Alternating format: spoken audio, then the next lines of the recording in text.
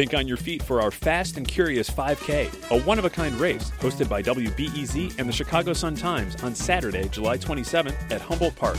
More info and early bird registration at wbez.org/events. A growing number of top medical schools are pushing back against what they call a flawed ranking system. I'm Sasha Ann Simons, and this is Reset. The University of Chicago Pritzker School of Medicine is one of the latest to withdraw from the U.S. News and World Report rankings, long seen as the standard bearer for gauging the best programs. The schools say the rankings perpetuate inequities, prop up a system based on wealth and prestige, and that they're also just inaccurate. To learn more, we are speaking with Dr. Vineet Arora, professor and dean for medical education at UChicago's Pritzker School, and UChicago fourth-year medical student and class president, Hannah Priddy. Dr. Arora, I gave a brief overview of the types of criticisms that we're hearing from the medical schools who are pulling out of the U.S. News rankings, but tell us more specifically why UChicago is withdrawing. Yeah, no, great question. The reason that the Pritzker School of Medicine at University of Chicago decided to withdraw is pretty simple.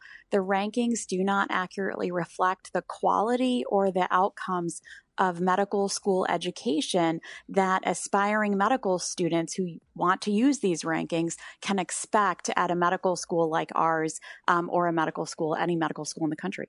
How long had this been brewing? So this was not an overnight decision. Yeah. So among deans of medical schools, it's no state secret that the rankings use these flawed metrics that actually perpetuate biases based on race and income, and they don't reflect what medical school applicants needed. And when we saw law schools start to pull out, that's when there was a lot of momentum. And our dean, Dr. Mark Anderson, and I wondered whether it was time for medical schools to do the same. Mm-hmm. But at the same time, we wanted this decision to be aligned with our mission and values, but also make sure that we got the input of our students and our faculty and other leaders. So we started having the conversations. Yeah, I was very curious whether there was some breaking point, because of course, as you mentioned, it's not just U of C, but we're talking Harvard, Yale, Penn, University of Michigan, and the list keeps growing. Yeah, no, definitely. And I think that obviously when Harvard and a few other, key schools withdrew, it provided a natural opportunity for us to accelerate our internal conversations. And there's power in numbers, let's be honest about that. And we agree with many of our peer schools, but we wanted to add another important element that we felt was missing, which was we wrote directly to the publication's editors to convene a meeting with stakeholders and other voices, including students and applicants, to determine how best to actually do this and report what matters for future physicians. Mm-hmm. And so that call for dialogue we felt was important because that had been missing. Hannah, let's bring you in here. Can you take us back to your application process? Like, how closely did you actually look at the U.S. News and World Report rankings? Sure. When I was applying to medical school, I just remember it being such a daunting experience, and I didn't really know where to start. And so what I had heard from friends, classmates, even my undergrad was that, you start researching the top schools because in order to be a top physician, you should be trained at what's considered a highly ranked program. So I used the rankings a little bit in the beginning just to even create a list of what schools to even apply to. And then there were so many other factors like the diversity of the institution, the culture of the school, opportunities for community outreach that mattered so much more to me as I did that research, that became much more important later on in my decision process. I see. Well, some school administrators have said that the rankings might actually be dissuading some prospective students from applying in the first place, and that we could have a more diverse pool of applicants without these rankings. What do you make of that? Yeah, I definitely agree. I even myself was intimidated to even apply to some quote-unquote highly ranked institutions because that ranking to me was a reflection of what the school was looking for. So MCAT scores, GPA, research experiences, and some of my own qualifications were in line with the community outreach I was involved in or other extracurricular activities. So coming from a background that's not highly represented in medicine, I was swayed away from trying to apply to some of the highly ranked institutions in the beginning. Doctor, what do you think about that? Do you think that your school would have attracted more diversity without these rankings? Well, we're fortunate to be at a school that is, ranked, highly, but also we've worked hard, especially with our associate dean of admissions and a lot of our work on, promoting health equity to create a very diverse student body. And so we have one of the most diverse student bodies in medical schools nationwide. I think the key problem with the rankings that Hannah's picking up on is that they sort of imply that you can either be excellent or you can be diverse, when the truth is you can be both. Mm-hmm. And the reason I say that is that they actually have a separate rankings for diversity, and they don't fold that into the main rankings. And that's a problem, especially since we know that they're using these other biased metrics in the rankings programs. Hannah, you've stood out as a leader within your medical community. I mean, being president of the Black student body through the Student National Medical Association, now as a Pritzker chief or class president, what have those experiences taught you, you think, about your community that maybe you couldn't have learned from the rankings? Yeah, in that role, whether it was president of the SNMA, the Black students, or now as a chief class president, I've been able to interact with the med school community at large, and it's really taught me what really matters in order to train a great physician. So some of the students I get to work with are peers that start free clinics in the Southside community, or they, show up for each other and support each other during difficult times. Mm-hmm. They protest racial injustices. They are just bright, motivated, and compassionate people.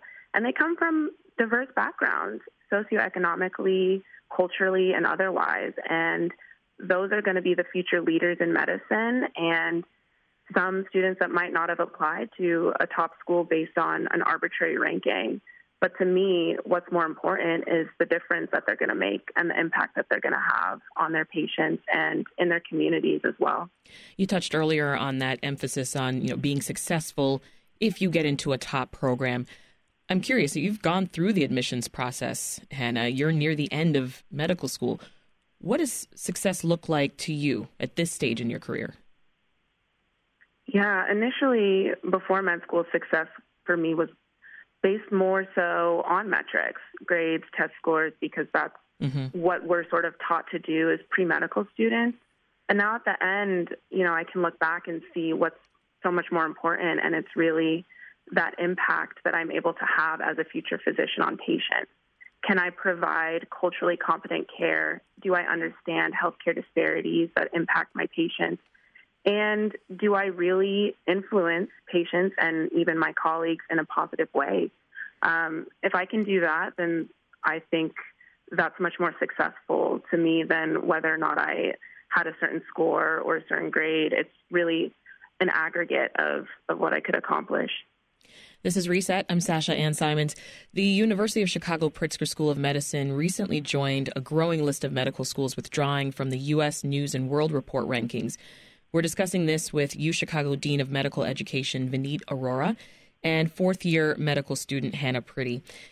Doctor, beyond rank, there are a lot of long-standing inequities and disparities within medical education. And I'm talking once students get in the door. What's your perspective on that? Yeah, so I want to highlight the important question. There are disparities in both medical education, but also in healthcare, really stark disparities. And they're tied because one of the ways to solve the disparities in healthcare is to recruit a more diverse physician workforce to meet the needs of our nation and right here, our Chicago communities. And so that's why it's so important as we espouse this mission, and all medical schools are espousing this mission, that we do push back and say, hey, are the rankings reflecting what they need to? And, we also, I think Hannah mentioned, in addition to, disparities by race, disparities by income are a big issue. This career is increasingly closed out to all but the highest echelon of wealth, who come from, and we know that those physicians who come from under-resourced communities are more likely to serve those communities. And so we really need to make an effort to do that. Yeah. Hannah, as a Black woman in medicine, what's your experience been with disparities in med school? Well, one of the reasons I decided to attend UChicago was because I saw my own identity reflected in the students and the faculty. As a Black woman, we are represented in medicine, but UChicago was the most diverse medical school I applied and was accepted to. And because I had that community and that support, I really felt like I could thrive and have thrived here as a student. We are taught to learn and go out and try to change some of the healthcare inequities that exist. And also, UChicago prides itself on training physicians that reflect the population we serve. We are situated in the south side of Chicago, and the school's mission really is to address and change these disparities that affect our patients. Anything you'd like to see UChicago do differently? I think what they're doing now is exactly something that I would have wanted to change initially, is really taking a hard look at how we evaluate the standards of a medical school. Pulling out of a ranking list that has been antiquated and arbitrary is a huge step that could increase the recruitment of so many more diverse applicants that can continue to be the bright leaders of medicine. Doctor, in lieu of the U.S. News rankings, is the School of Medicine going to provide anything for applicants as maybe a replacement way to gauge the school?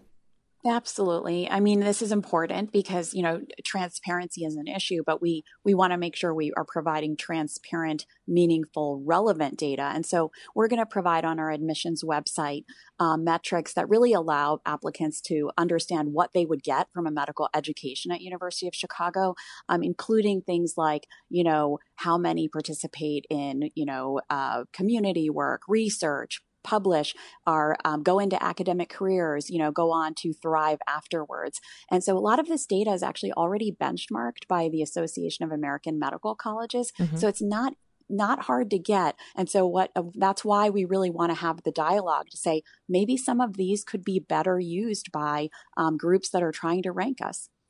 Would the school ever go back to the U.S. News rankings, maybe if changes were made? Yeah, we actually are a school that said we would go back if we see meaningful change. And we want to see that change because, as a biological sciences division housed here at the University of Chicago, we actually have, pre-med applicants that are like right in our building, with our medical students, and we know they deserve better data. And so we believe in that transparency, but also want that relevant, accurate data. And if U.S. News can deliver on that, we would go back. If somebody else can deliver on that, we would partner with them. Hannah, what advice can you offer right now for maybe the aspiring physician of color who's listening and they're deciding, one, whether they want to go the med school route, and two, where they should apply? I would tell them to go where you feel supported. When you're applying to medical schools, you should really think about whether the institution provides the culture of mentorship and community that could sustain you throughout med school, because it is very challenging. And do you see yourself reflected in the faculty and leadership of the institution? Because that will speak volumes about whether that's a priority of the school. And I also think it's important to take a step back and look at yourself if you're considering or having imposter syndrome, thinking that just because you are underrepresented in medicine, you can't do this, or you can't apply, you can't get in, because that's just not true. There's plenty of schools out there that may or may not be highly ranked that would support and sustain students of color, students from lower socioeconomic statuses, and it's really about being confident in that and seeking out those institutions that can provide those opportunities. Dr. Arora, leave us with advice for those aspiring physicians of color, maybe once they're in the door. I would definitely say, don't be afraid to seek community and speak up and talk to your leadership. And so, I myself am a big believer in sort of rolling up my sleeves and, hearing from students. And, I've met with a variety of student leaders just in the last few weeks to talk a little bit about how to make sure that we have an environment of inclusive excellence and that people feel heard and that, everyone's identity is respected. And so, in addition to things like we've talked about, like race and underrepresentation, we have a long way to go for first generation low income students. And that's definitely a silent identity that can feel stigmatized. And so I'm proud that we're on the journey, but we actually, recognize that we have a lot more to do, and we welcome partners and other medical schools in joining us on this journey. Dr. Vineet Arora and Hannah Priddy are with the UChicago School of Medicine. Thank you both.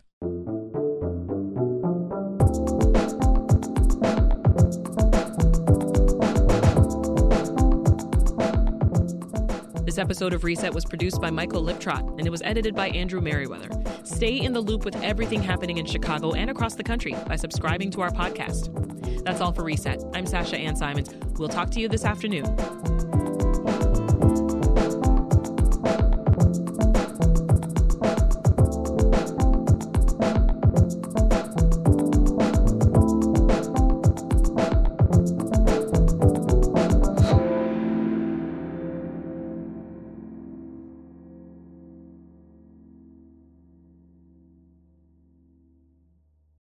Thanks for listening to the news live on WBEZ and NPR.